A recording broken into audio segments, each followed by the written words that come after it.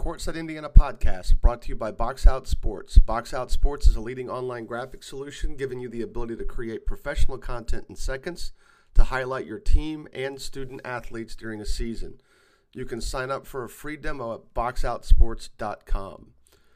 Courtside Indiana podcast is available on Apple Podcasts and Spotify as well as SoundCloud. You can subscribe via each of those apps and have them delivered straight to your phone, tablet, or desktop.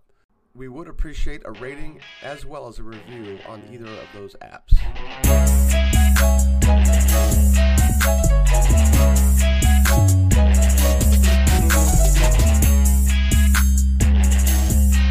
Welcome to episode 84 of the Courtside Indiana podcast. I'm Jim Reamer, joined as always each week with Zach Tyler. Zach, how was your week, man? Hot week up here. Made it through soccer practice and everything, but we're ready to cool down here, looks like, this week. Is it going to get colder or a little cooler at least? Yes. I mean, it can't be in the 90s the whole time, right? I wouldn't think so. Nice. Well, we are squarely in a weird period where there's not much going on. But I think we've got a good topic to discuss, and we'll get to that after we get updated on recruiting. Yeah, so kind of busy this week, taking some guys off lists and putting some guys on and stuff like that. But here we go. Kaven Bontrager from Fort Wayne Leo got a Charleston offer. That's Division II. Xavier Booker, 2023 from Indy Cathedral, a San Diego State offer. Richard Brooks finally gets on the board. It was one of my guys up here from Mishawaka Marion. He got a Trine offer. AJ Dantzler is a 2023 from Southport, a Kent State offer. Raiden Faust from Northeastern got an Earlham offer. That's right down the road from where he is.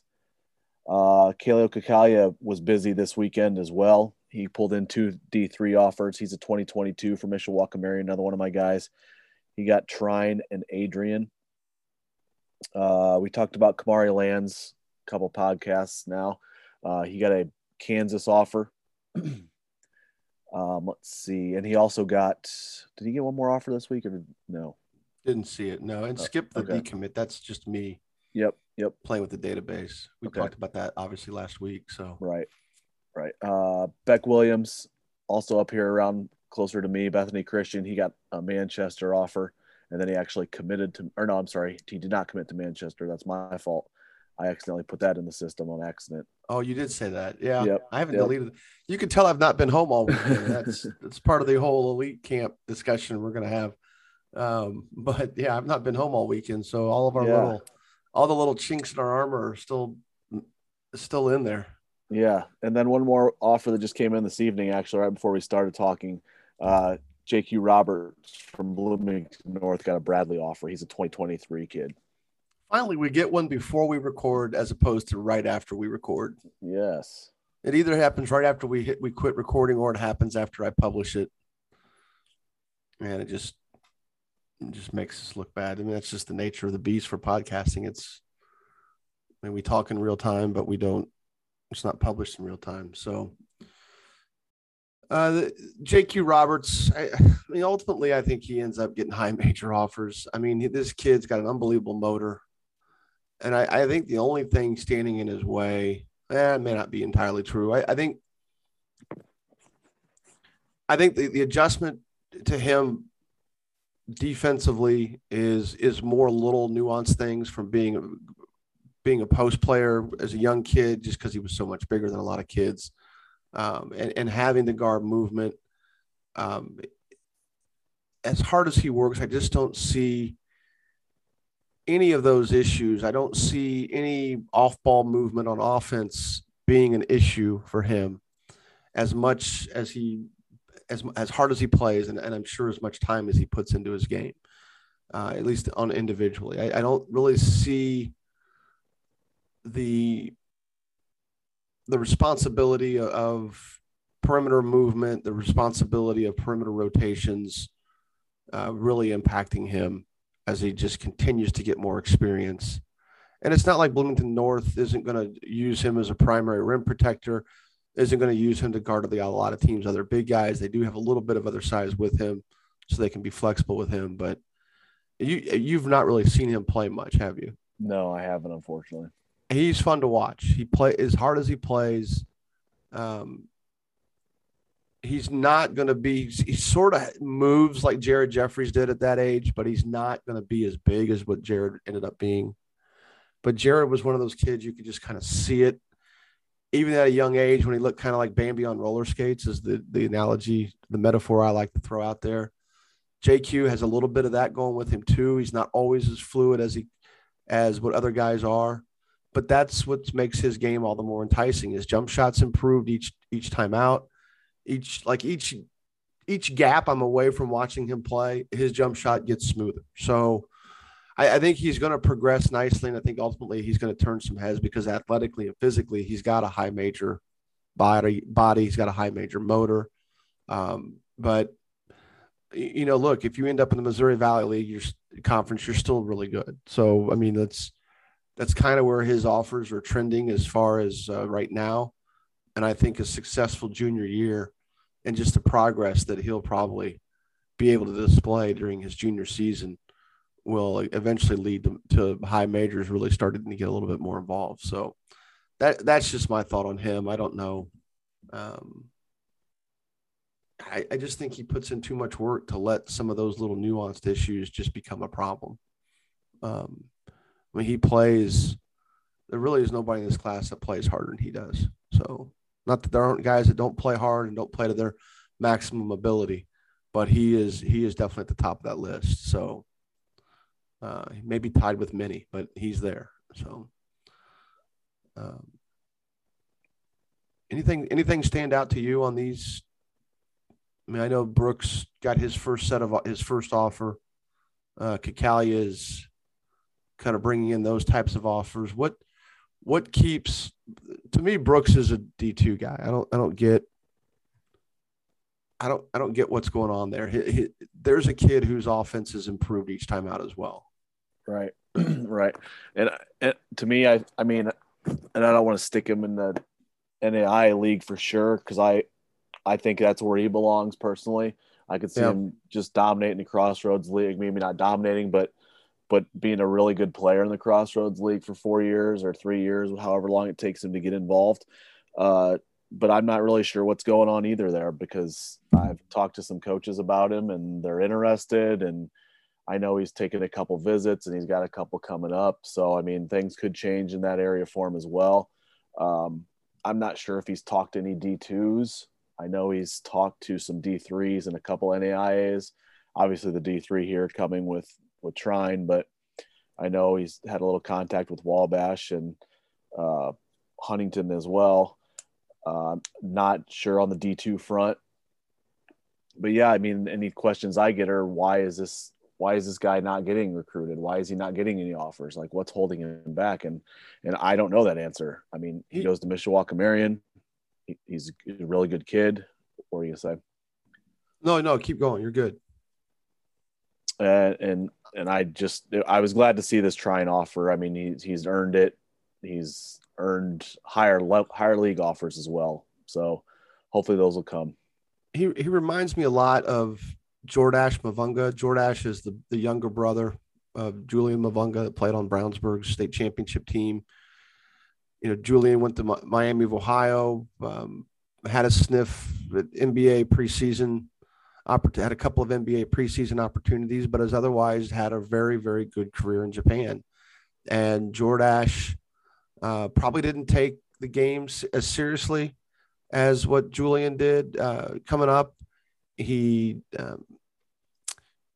wasn't as big. Julian's 6'8", Jordash is 6'4". They're completely different. They were different players from the beginning, even though they had similar skill sets. Jordash wasn't going to be able to survive at the Division I level the way his brother did.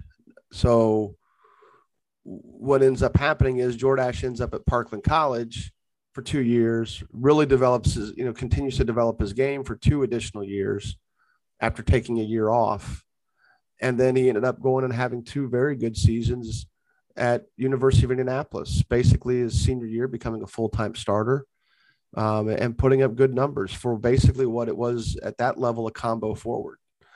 I see Brooks very similar in terms of his size, very similar in terms of his body. Like I don't mean just like height, but also as well as his strength, his Right. length. I think he's way more skilled than Jordash was at that age, at a comparable age. But again, I think Jordash just played because his brother was really good. His sister was it was a, Indiana All Star and played at Ohio State and played. I'm going to forget now where Stephanie transferred, but Stephanie had a very good career and she was drafted into the WNBA. I mean, Jordash is sort of the at that age, kind of the forgotten talent. But when he was locked in, he was very good. He was a good athlete. He played in our program. He played for, Mike Marshall coached him. Mike Marshall of Butler fame coached him in our program for 3 summers. And he always rose the occasion. He always played big in big moments. And I look at Brooks and see how he plays in big moments. He's got a lot of that in him. He's far more consistent at that age. And again, we're judging kids that are 15, 16, 17 years old when I say comparable. Jordash had a lot of growing up that he did, and he is now going to get a chance to play overseas. In fact, he's got a Euro basketball.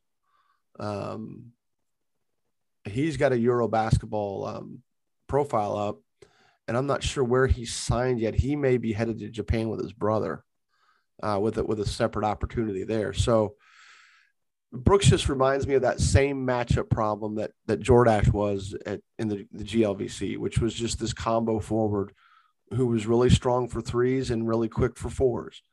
And maybe there's a fine line between being a combo and a tweener at any level, and maybe that's where Brooks finds himself at this stage of his recruiting. But man, I know you're the captain of his fan club as far as the media, as far as the media that covers this stuff.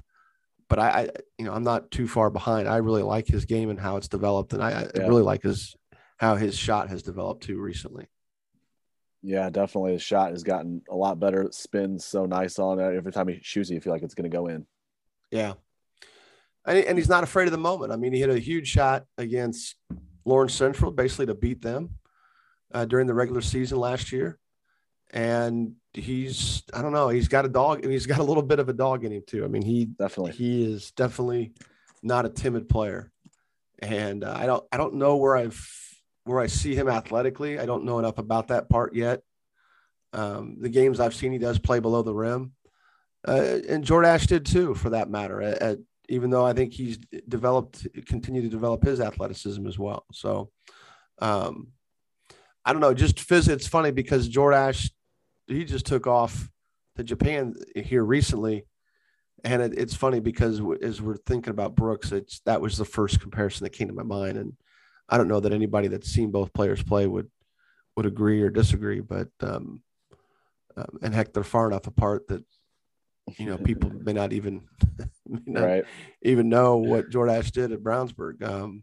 He had some big shoes to fill, and he eventually got to a place where he was very productive in college at a very competitive level. So, I just see Brooks sort of in the same way. So, Kikalia, that's your guy too.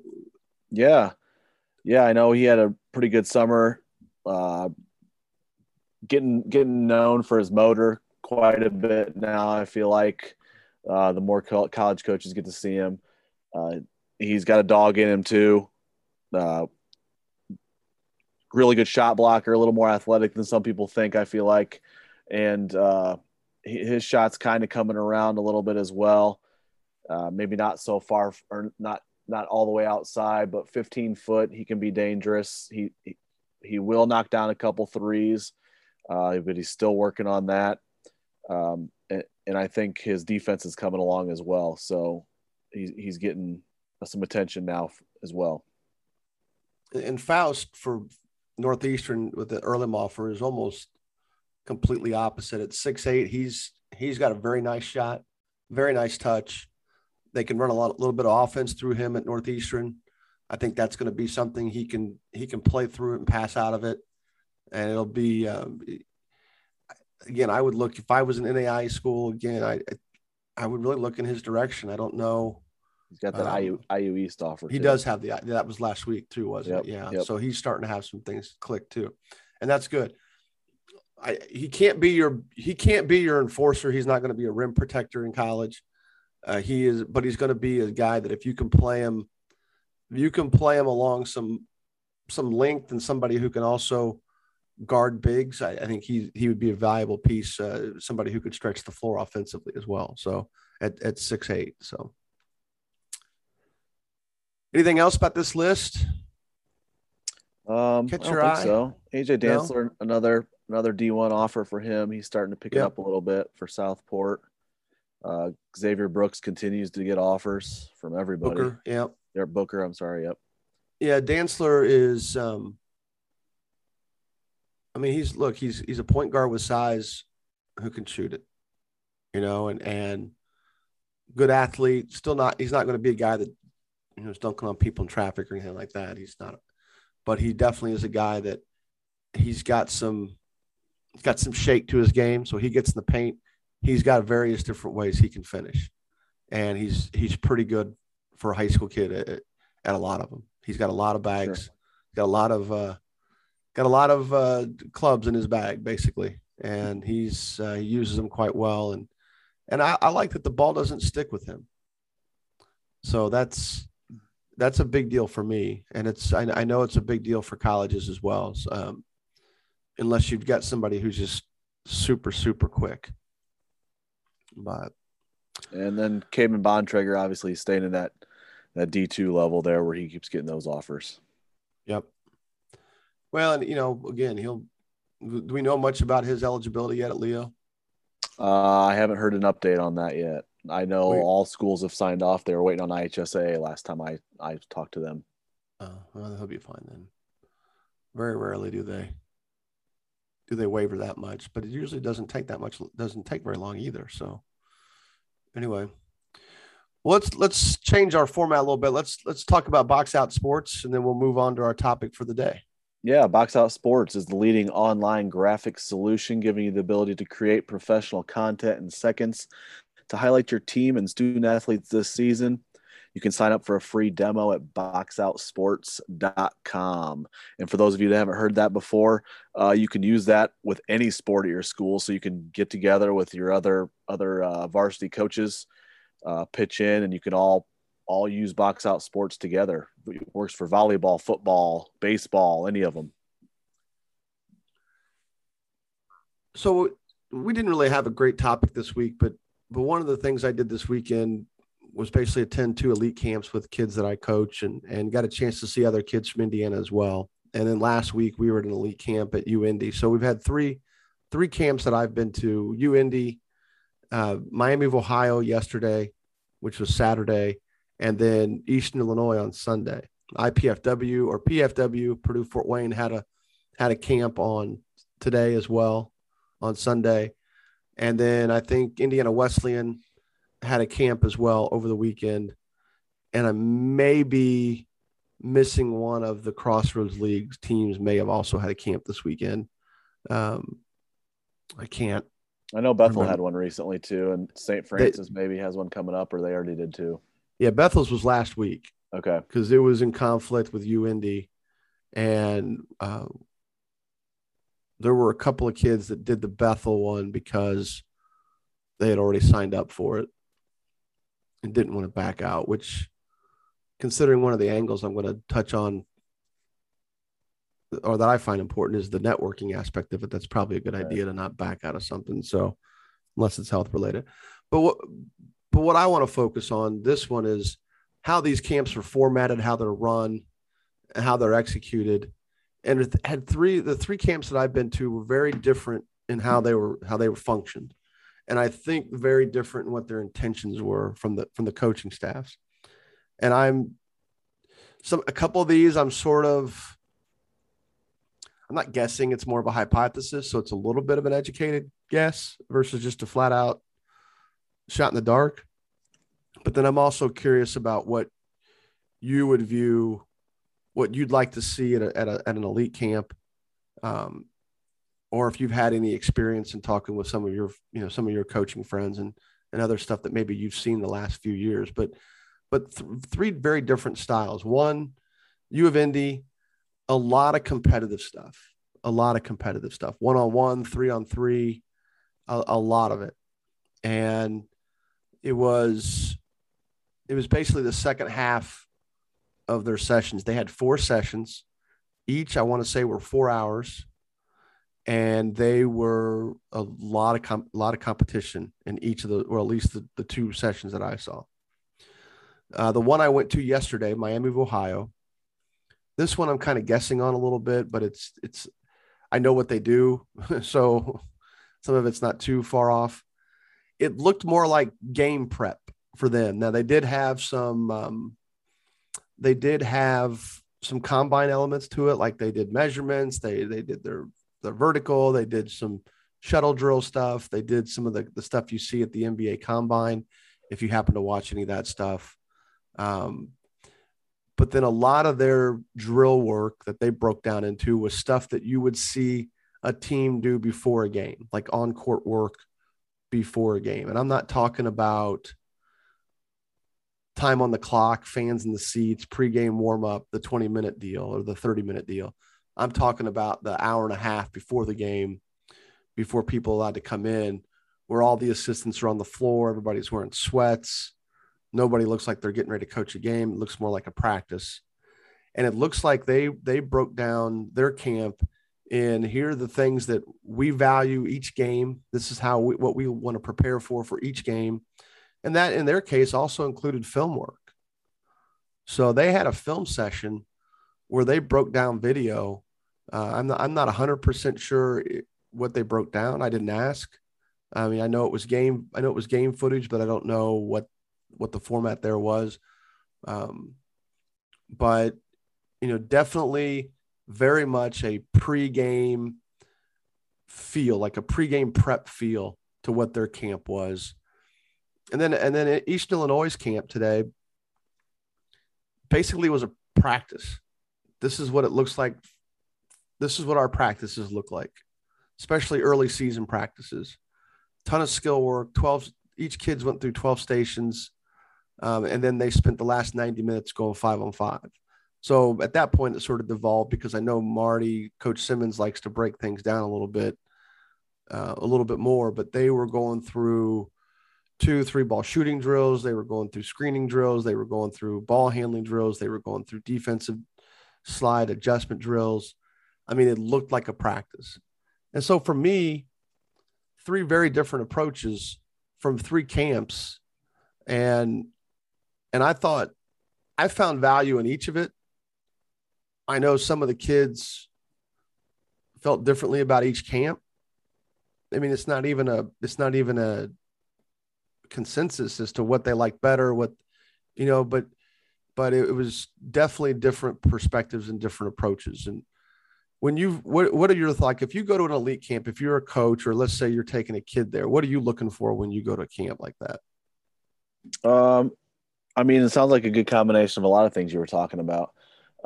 The skill work stuff. Obviously, you want to see how hard a kid's going to go in practice and everything. I know it's not necessarily a good indication, just because chances are, if you're in an elite camp, you're going to go hard the whole time, or hopefully you are, just because you're there to impress people as well.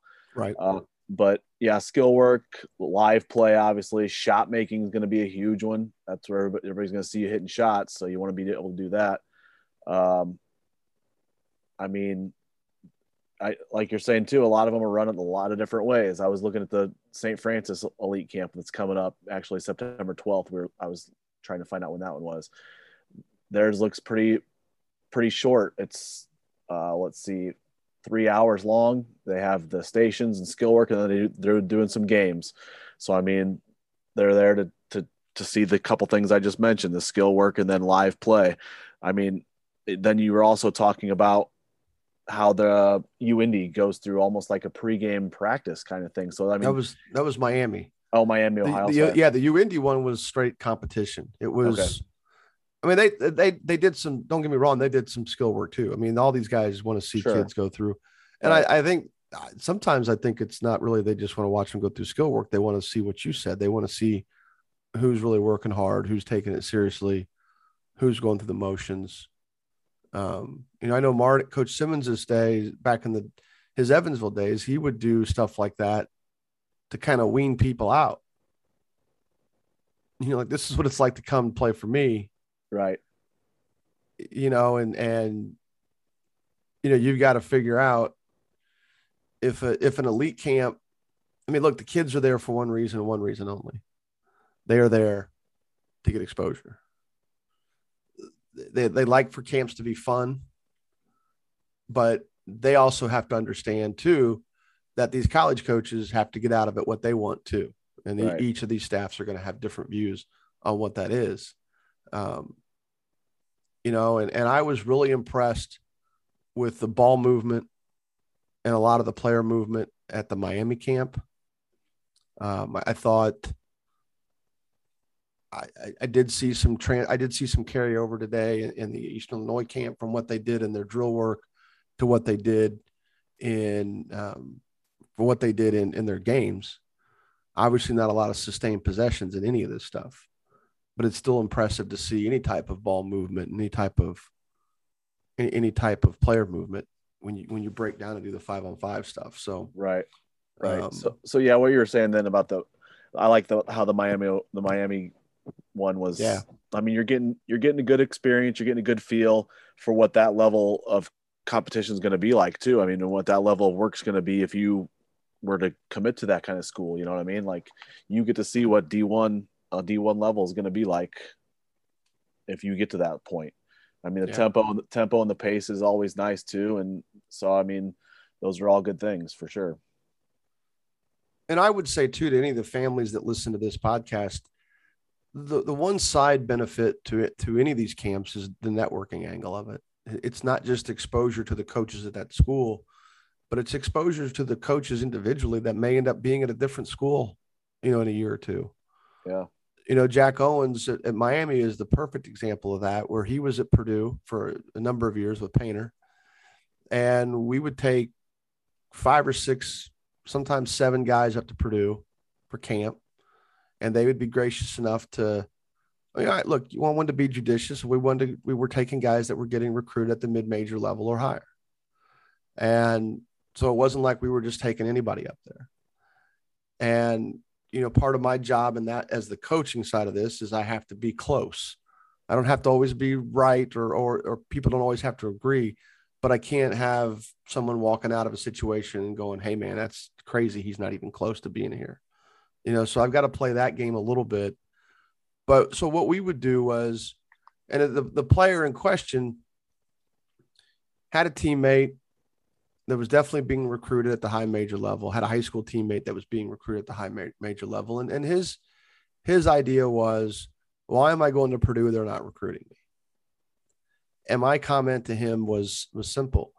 You don't know where Jack Owens is going to be in 2 years. You don't know where Greg Gary is going to be in 2 years. You don't know where Brandon Brantley is going to be in 2 years. And you don't know, look, all 3 of those guys liked him. And not that Painter didn't like the kid, but all 3 of them liked him.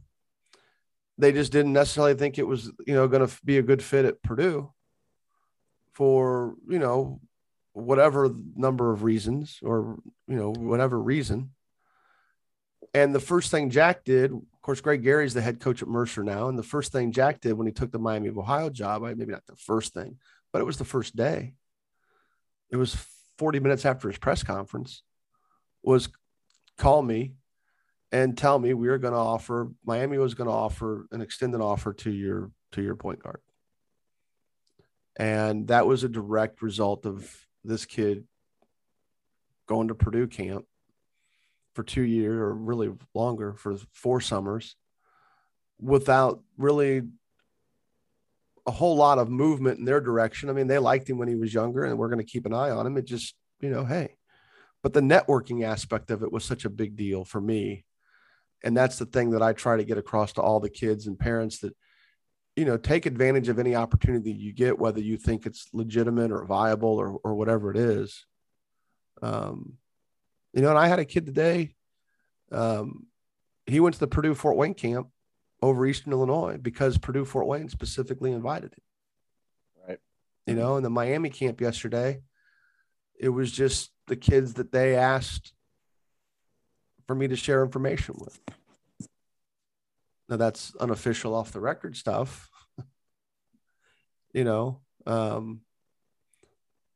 they follow the rules. It's open to everybody. The stuff is online, and and then when they get to their limit, they shut it down. But you're looking at situations where, and I thought today the Eastern camp was. I thought the two D1 camps I went to this weekend were both had a lot of talent there, a lot of talent, and there's probably a handful of guys that had no business being there in either one, but the rest of it was either close, or you're going to see a situation where one of those assistants is going to be at a different school, and then be able to take a more serious look at somebody they liked at camp.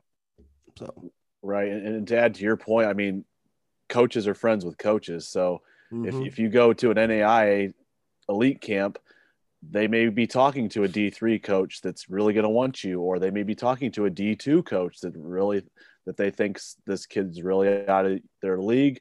You should jump on him. I mean, it works all kinds of different ways, not just D1 to D1 or NAI to NAI. I mean, coaches have networks too that they can use and get you recruited by other coaches in other divisions. Well, and in UIndy's case, they had coaches from other programs there. Yeah. Now, I didn't see any of that this weekend. In the past, I thought I had, and I don't know if there's a Division I rule or what. I know it used to be that way. We would go to when Butler would have it, there would be coaches from other programs there, and I think that. I don't know. I think I'd seen it before. I know when Marty was down at Evansville, he would have coaches from other programs there too.